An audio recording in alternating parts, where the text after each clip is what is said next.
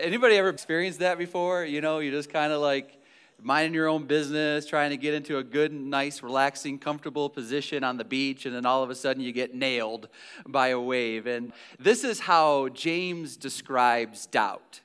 James describes doubt like this. He said, doubt is like a wave in the sea. It's like it's up 1 minute and it's down the next. You sort of go into it with one sort of mindset, and then all of a sudden it just hits you out of nowhere. You have, you trust and you believe and you have faith on one side, but then next thing you know, you're hit with this uncertainty. You're hit with this doubt. It's the way James described it. James said, you know what? It's like being double-minded. He describes it in that way. It's just being double-minded. And he says that a double-minded person is unstable in all of his ways. And just like you trying to, navigate through a sea of waves coming at you, the ups and the downs, you thinking that you're, able to sort of work your way through the water when then a wave comes and it kind of sets you back. That's what happens to us when we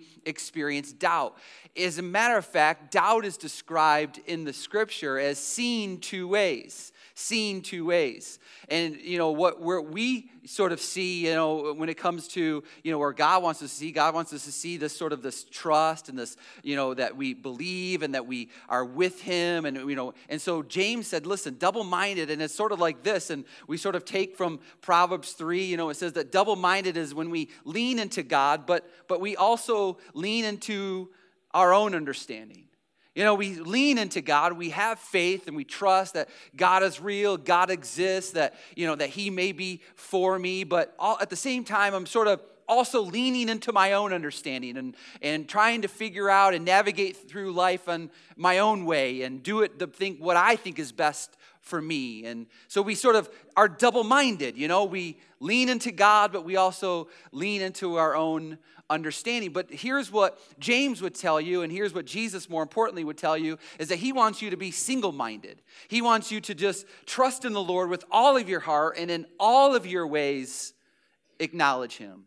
That he wants you to be, when you go through life, that he wants you to be single-minded in that way. That regardless of what you go through, regardless of what you experience, that I'm going to just trust in the Lord with all of my heart and in all of my ways. Not just some of my ways, not just a portion of my ways, but all of my ways, I'm going to acknowledge him. I'm going to see God and I'm going to trust God in every aspect of my life when it comes to my career, when it comes to my relationships, when it comes to my finances, when it comes to my health, whenever it comes down for you, that you and I say, you know what, my mindset is going to be single-minded. I'm not going to be double-minded. I'm going to be single-minded. I'm going to trust the Lord with all of my heart. And in all of my ways, I'm going to acknowledge him in all of my ways. So, best example of that is Peter. As a matter of fact, this is sort of where we get the idea or the definition of doubt is what Jesus said to Peter. You remember the story when they're out on the boat and next thing you know, Jesus is going for a stroll, but he's not going for a stroll on the beach. He's going for a stroll on the water, and they look out and they're like, they think they see a ghost, which was common, occurrence with Jesus, especially within this 40-day period. They think they're seeing a ghost. And Jesus said what he commonly says when they think that he's a ghost: peace be with you. Like, in other words, chill guys. It's me.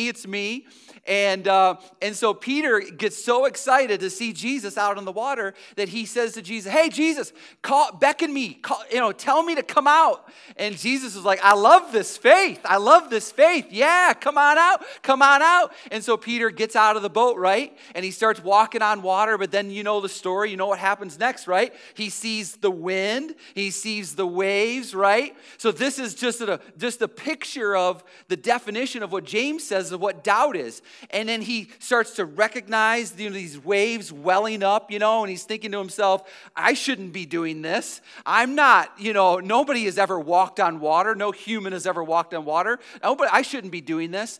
And then what did he do? He started to sink.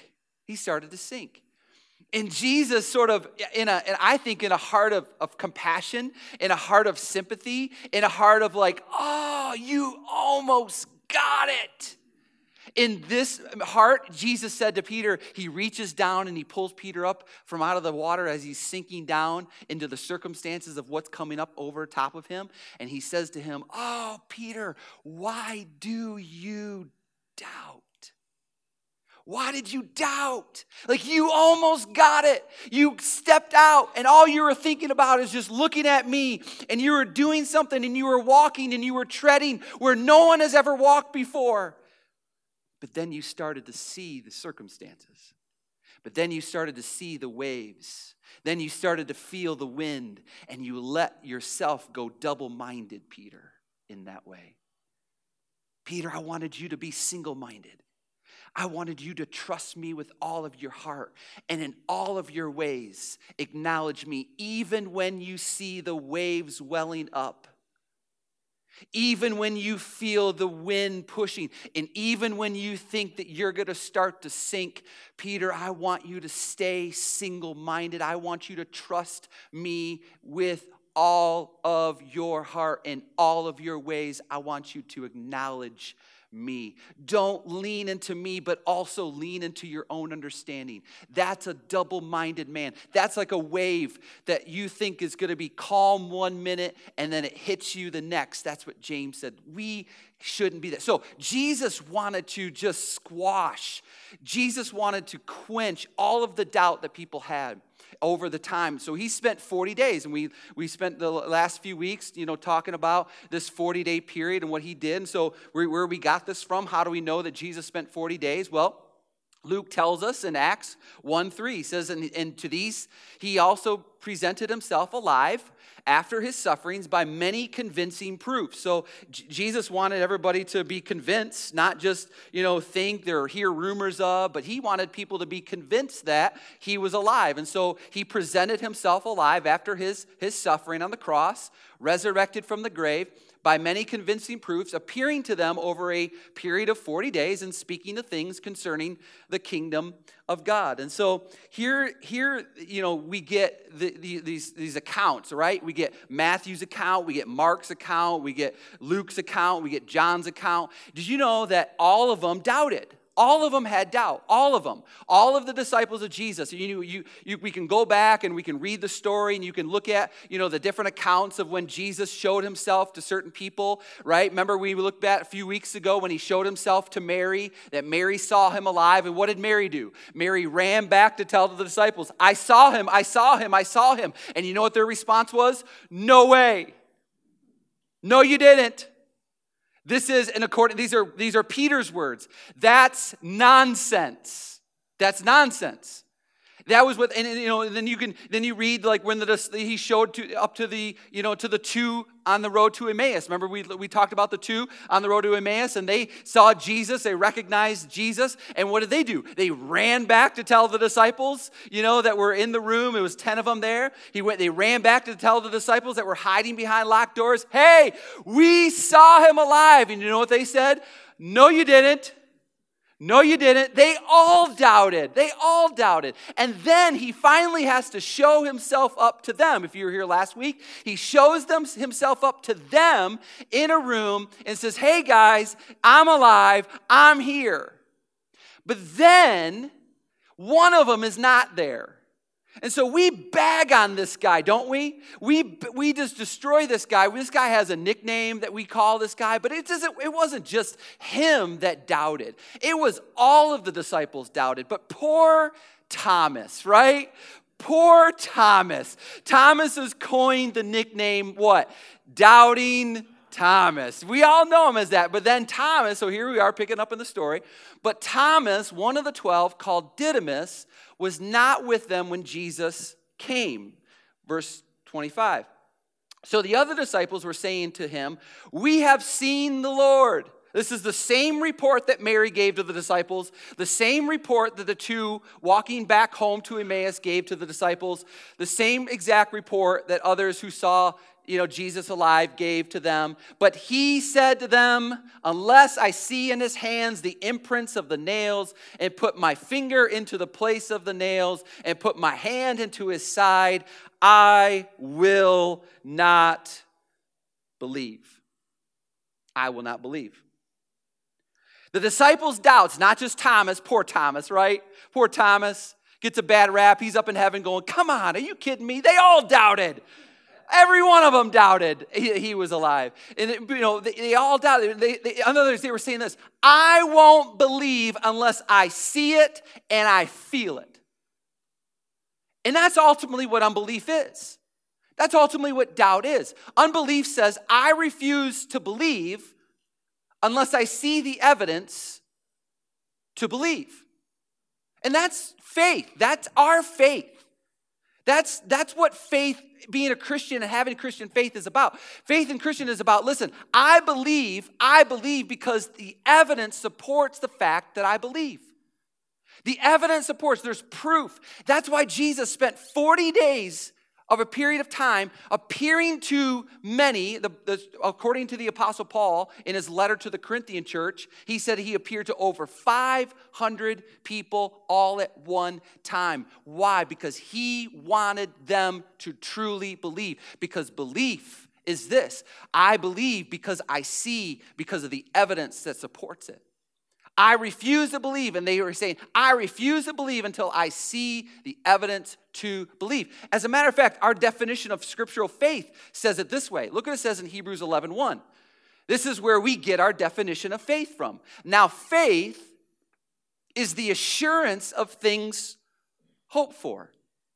It's the assurance, it's the certainty that you can know without a doubt, with no doubt that of something, things that we were hoped for, right?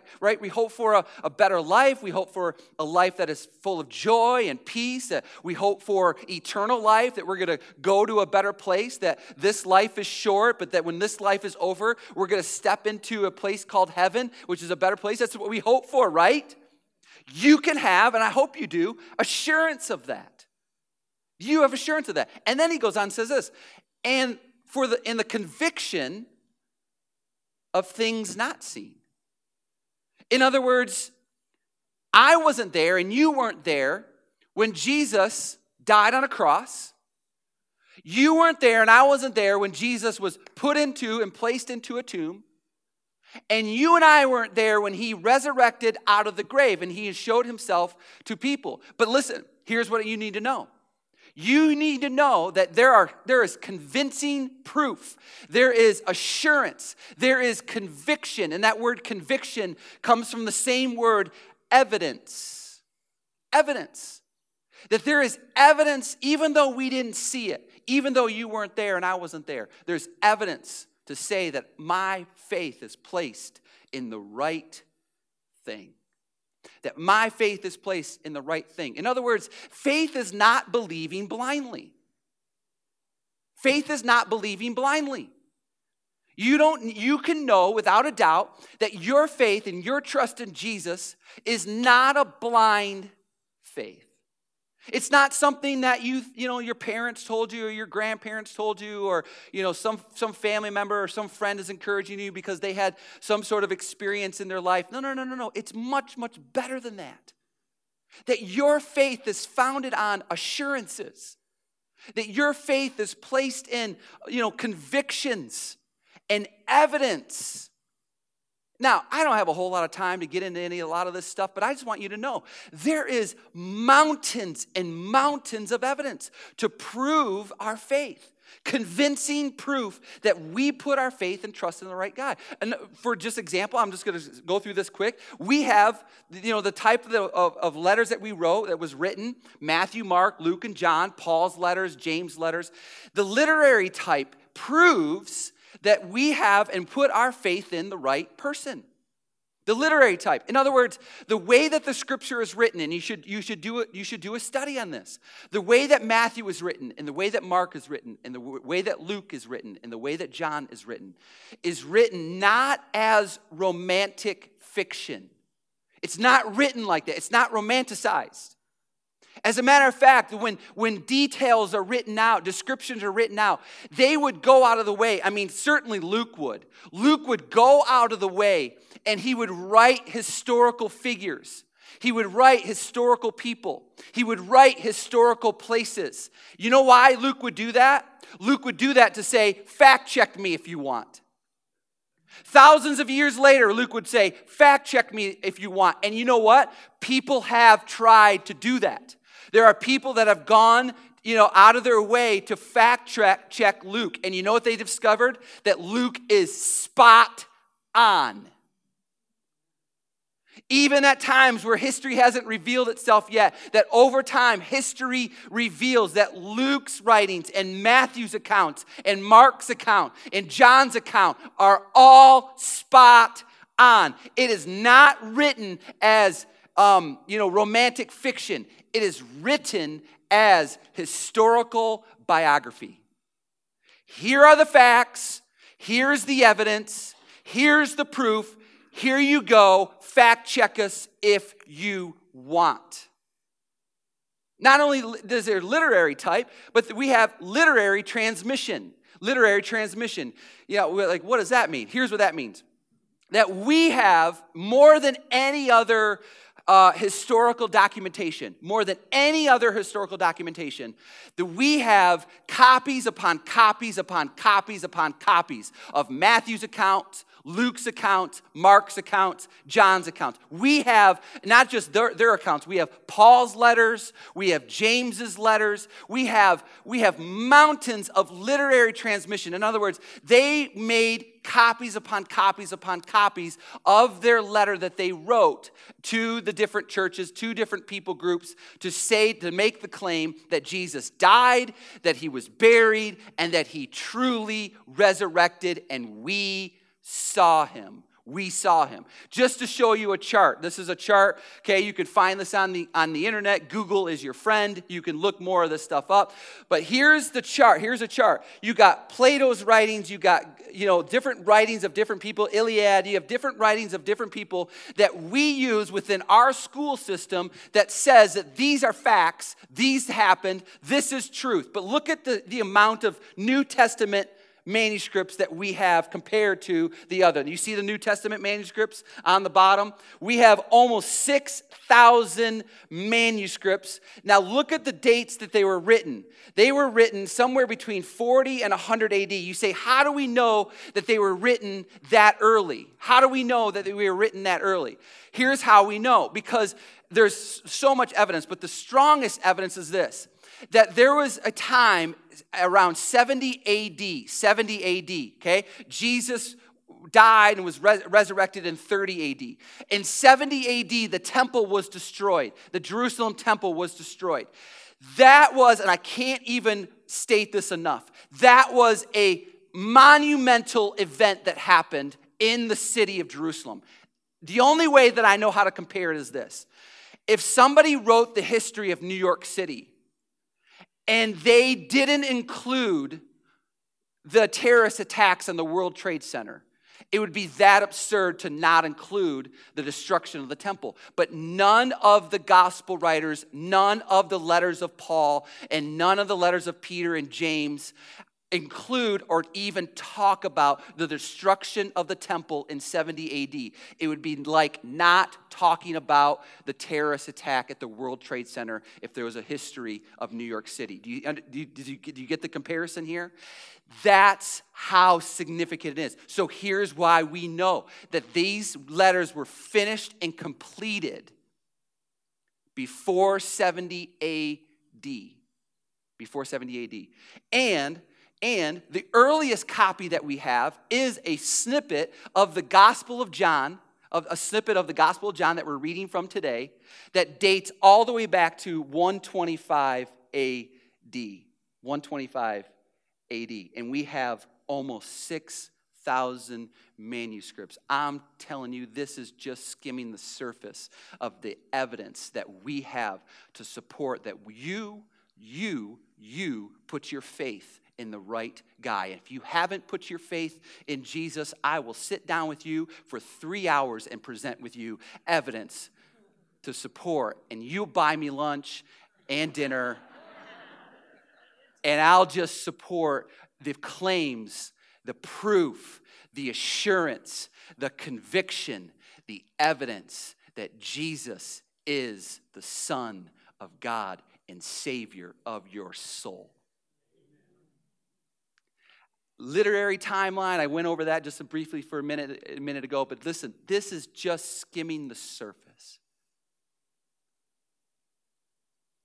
And Jesus is saying to you, trust me.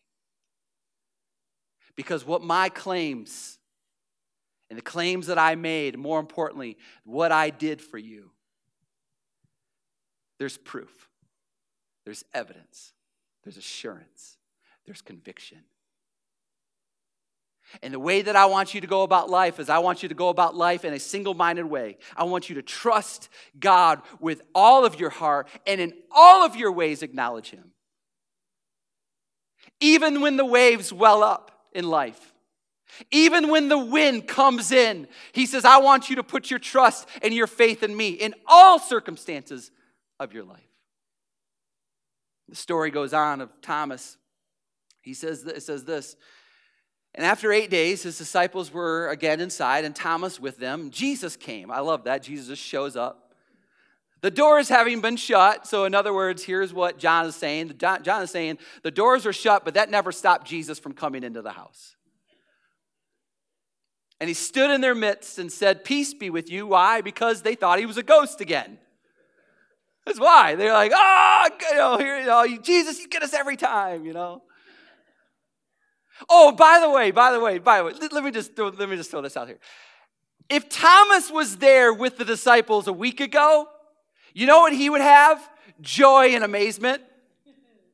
If Thomas was with the church, if Thomas showed up to church a week ago, he would have had joy and amazement, but instead, for a whole other week, 8 days for that matter, 8 days, he had fear and doubt.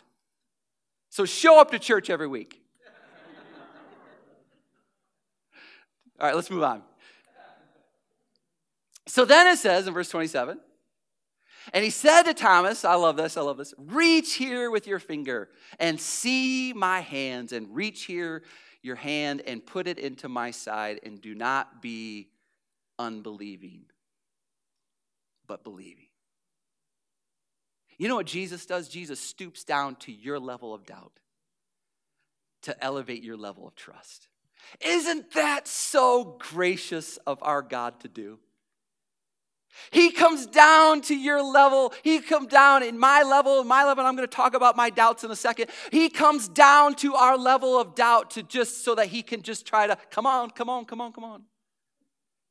Peter, don't look at the waves, keep looking at me. Peter, don't look at the wind, keep looking at me. Peter, save it and see, what's Peter doing? Sinking. And what does Jesus do? Jesus reaches down. Come on, man. I'll get you. And He raises Peter, and He elevates Peter, and He elevates you, and He elevates me. He's willing to stoop down to our level of doubt so that He can elevate your level of trust in Him. Thomas had his name meant something. As a matter of fact, John also includes his other name. And here's what it is. Thomas, which is his Aramaic name. And then he also says, but he was also called Didymus, which was his Greek name. And both of them have a meaning. Both of them mean twin. Both of them. Thomas, Aramaic, means twin. Didymus in Greek means twin. And you know what? Here's what I'm thinking about. I'm a lot like Thomas sometimes. I look a lot like Thomas on days where I doubt. I'm like a twin. And so what Jesus is saying to you and to me today is this. Listen. Don't be a Thomas twin. Now, I couldn't decide which ones I wanted to use here in this, so I just used them all.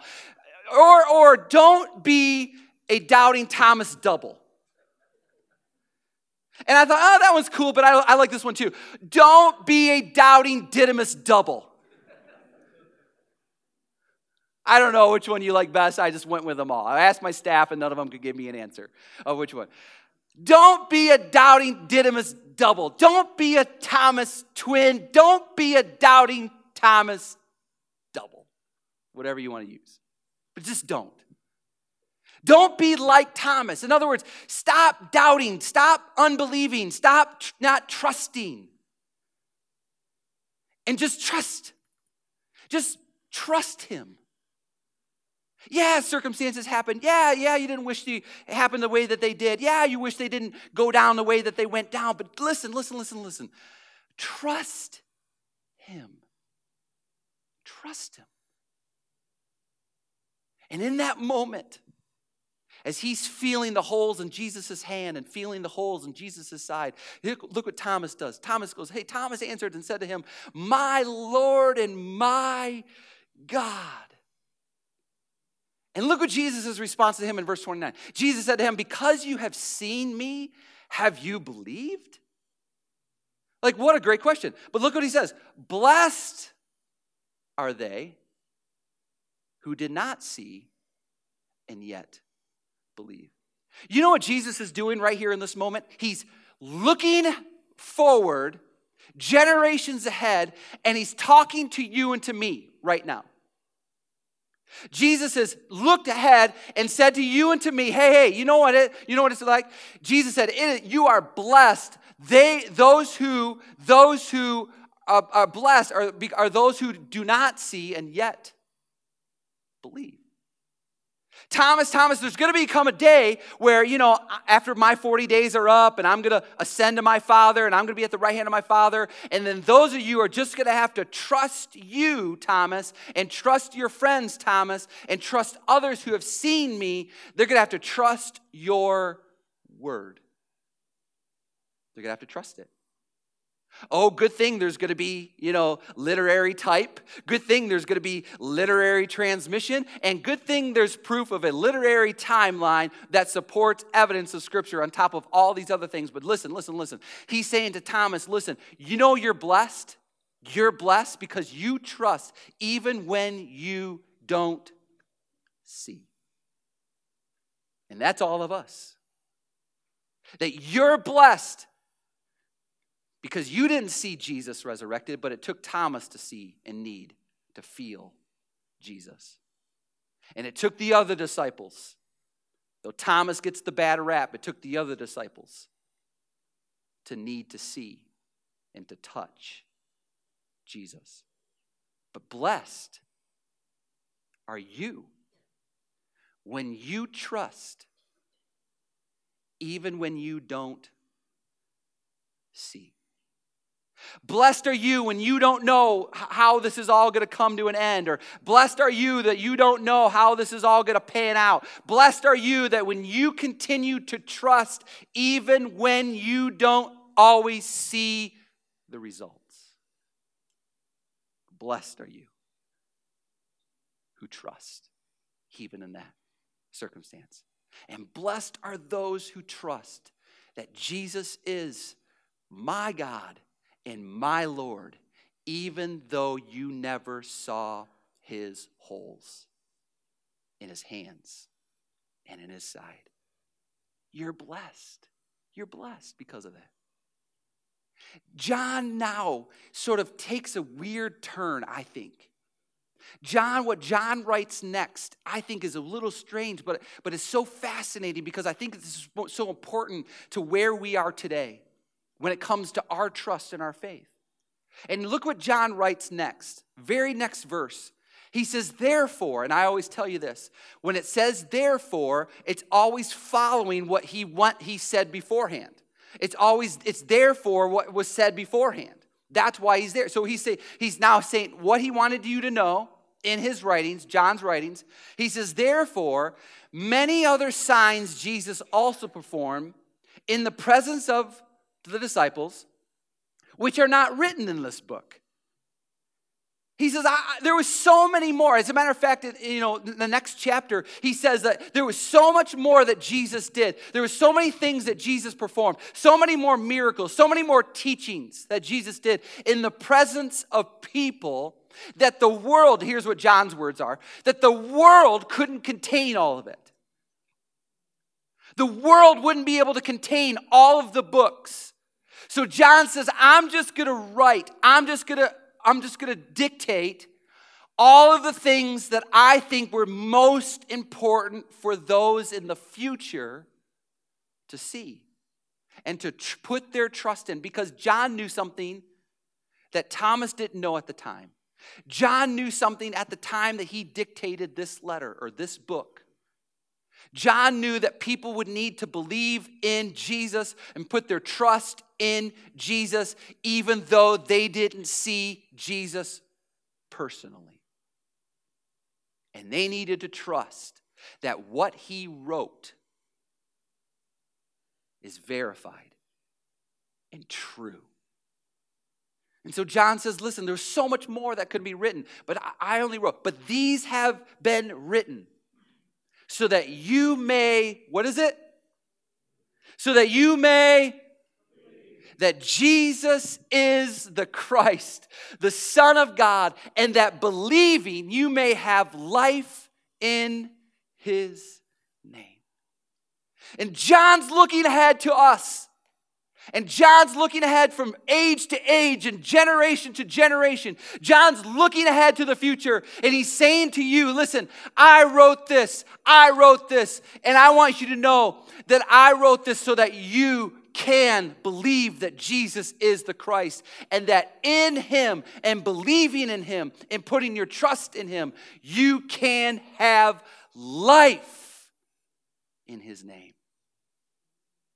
And what John wanted you to know, more importantly, what Jesus wants you to know today is this: that Jesus supplies abundant life to your everyday life.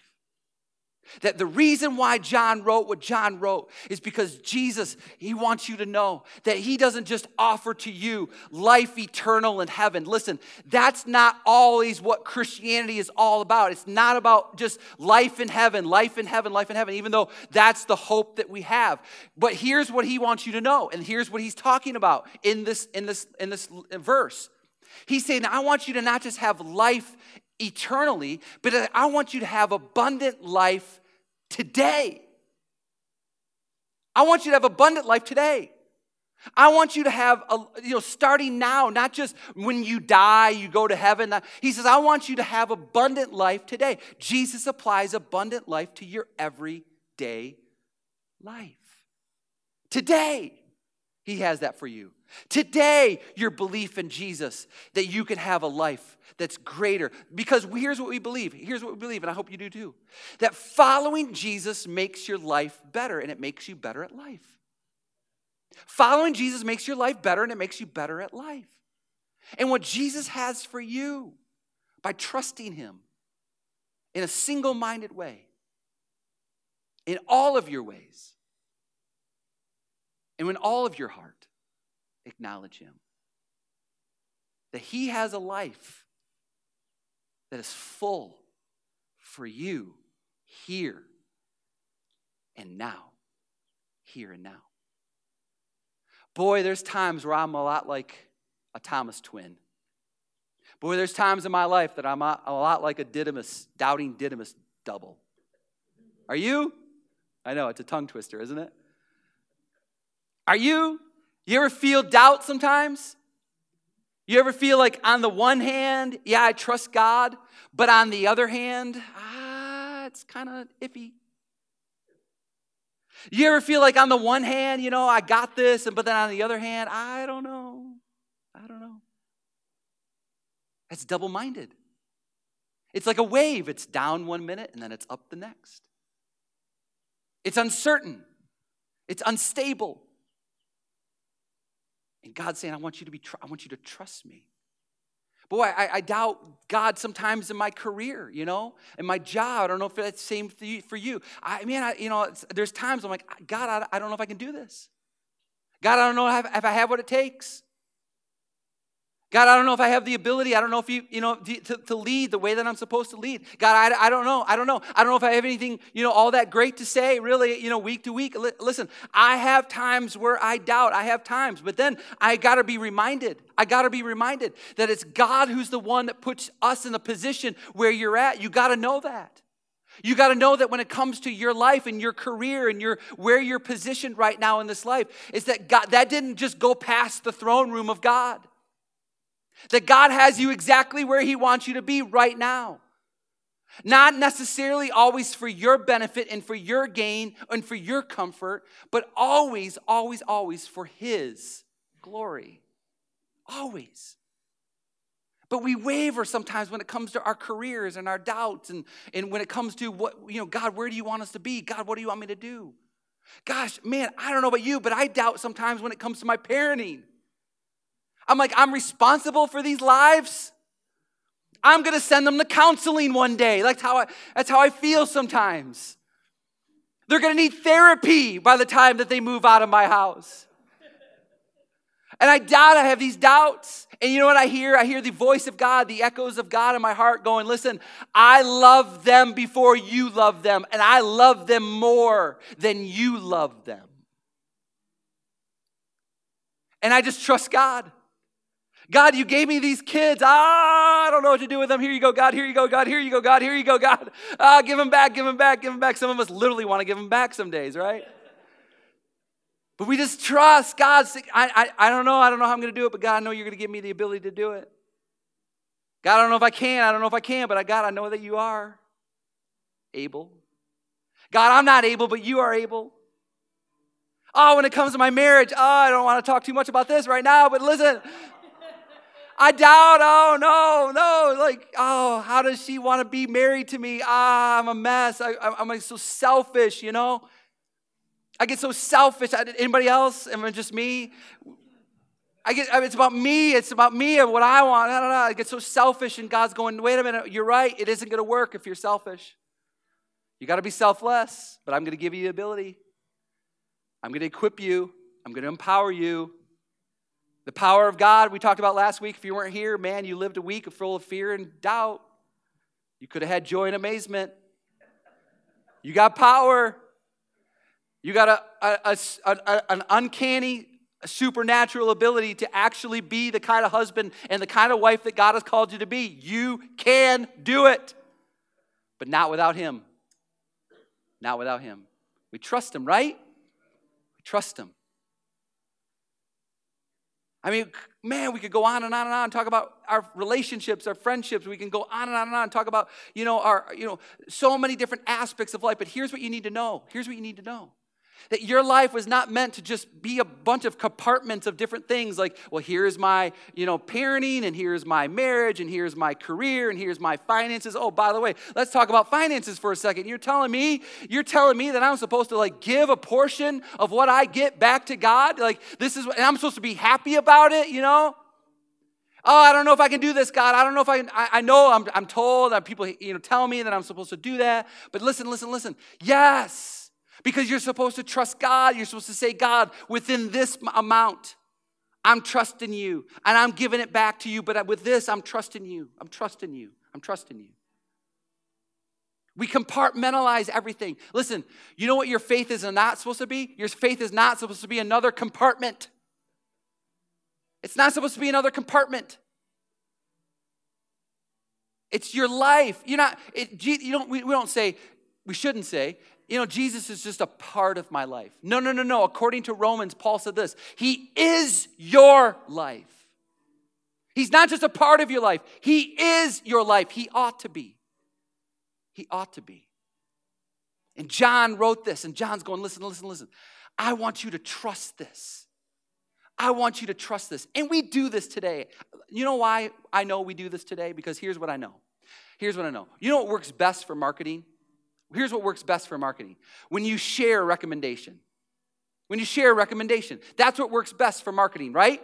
When you go and experience something at a restaurant, you have a great meal, you know what you're going to do? You're going to go and tell somebody else how great that meal was, aren't you?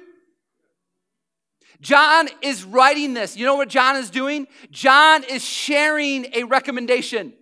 John is going, hey, those of you that read, ages later, generations later, here's what I want you to know. I want you to know that I recommend that you put your faith in Jesus. I recommend him because he doesn't just give eternal life, he gives abundant life today for you. The best approach to anything when it comes to marketing is share a recommendation. And here's what I know too, and I do this and you do this. Before you buy something, what do? We read a review. Don't we? You should. You should. I don't know why we're talking about this now, but you should. Read, like when you go on Amazon, like you're going to buy something. What do? I do. You look at the reviews. As a matter of fact, when I filter my searches, I want to know that my product that I'm looking for is rated 4 stars or up, right? Nobody's doing this. You need to. But yeah, and then I look, I'm like, oh, maybe there's only 3. Well, that's not enough. If it's like in the hundreds, I'm like, yes, this is it. This is what I want right here because hundreds of people have recommended this. And they wrote a review to say you should buy this product. This is what John is saying to you and to me. He's sharing a recommendation. And he wrote a review. And he's saying to you and to me, trust it. Trust it. You may not have seen him alive, but I did. And it wasn't just me, John would say. Others have saw him alive. Others saw him alive. Over 500 people saw him alive. And they wrote about it. Matthew wrote about it. Mark wrote about it. Luke wrote about it. John wrote about it. Paul wrote about it. Peter wrote about it. James, the brother of Jesus, wrote about it. Titus, the other brother of Jesus, wrote about it. You should trust it. They wrote a review and said, you can have life today in Jesus. So my recommendation for you before we leave is this. Here's what I recommend. Come on. If you want to trust Jesus, just this week, okay? All right? Not for the next 40 days, just this week. Here's what I want you to do. Share a recommendation of what Jesus has done for you. Share a recommendation of what Jesus has done in your life. And if you so are willing to do this, maybe on your social media accounts, write a review. This is what Jesus has done for me. This is how my life has changed. This is how following Jesus has made me better at life. It has made my life better. Share a recommendation. Maybe somebody at work. Why? Because your life is not just about going to work. Your ministry is at work. Maybe somewhere along the line with a relationship, maybe you share recommendations. This is what Jesus has done for me. I just want to share it with you. Or you can go and write a review. This Christianity thing, this Jesus following thing is worth looking into because all of the evidence supports it. All of the assurance that I have is proven to be true. Father, I just pray that we all in this room today walk around this life and whatever we do, wherever we go, wherever we work, wherever we put our money, wherever we have relationship, whether it's school, at home, with family, friends, loved ones, whatever the case may be, that we just trust you with it. We trust you with it. That our mindset is single-minded, that we're just walking on water that we shouldn't be walking, but yet we're just going to look to you. We're just going to trust you with it. We're going to recognize you in the midst of it. And that you're not just a part of our life. You are our life. You are our life. And so it should challenge us and hopefully inspire us to want to share this great life that we found in your Son, Jesus. That we want to write a letter or write a review or share something with those that we know in our life and in this world to say that following Jesus is the best decision that we made. That we put our trust and our faith in the right guy. And there's nowhere else to turn. There's nowhere else to look to. There's nowhere else to go that can give what your Son Jesus gives to every single one of us. Help us not be a Thomas twin. Help us to not be a doubting Didymus double. But just to trust you in everything, in all things. I pray this in Jesus' name. Amen. God bless you. Have a great Sunday, everybody.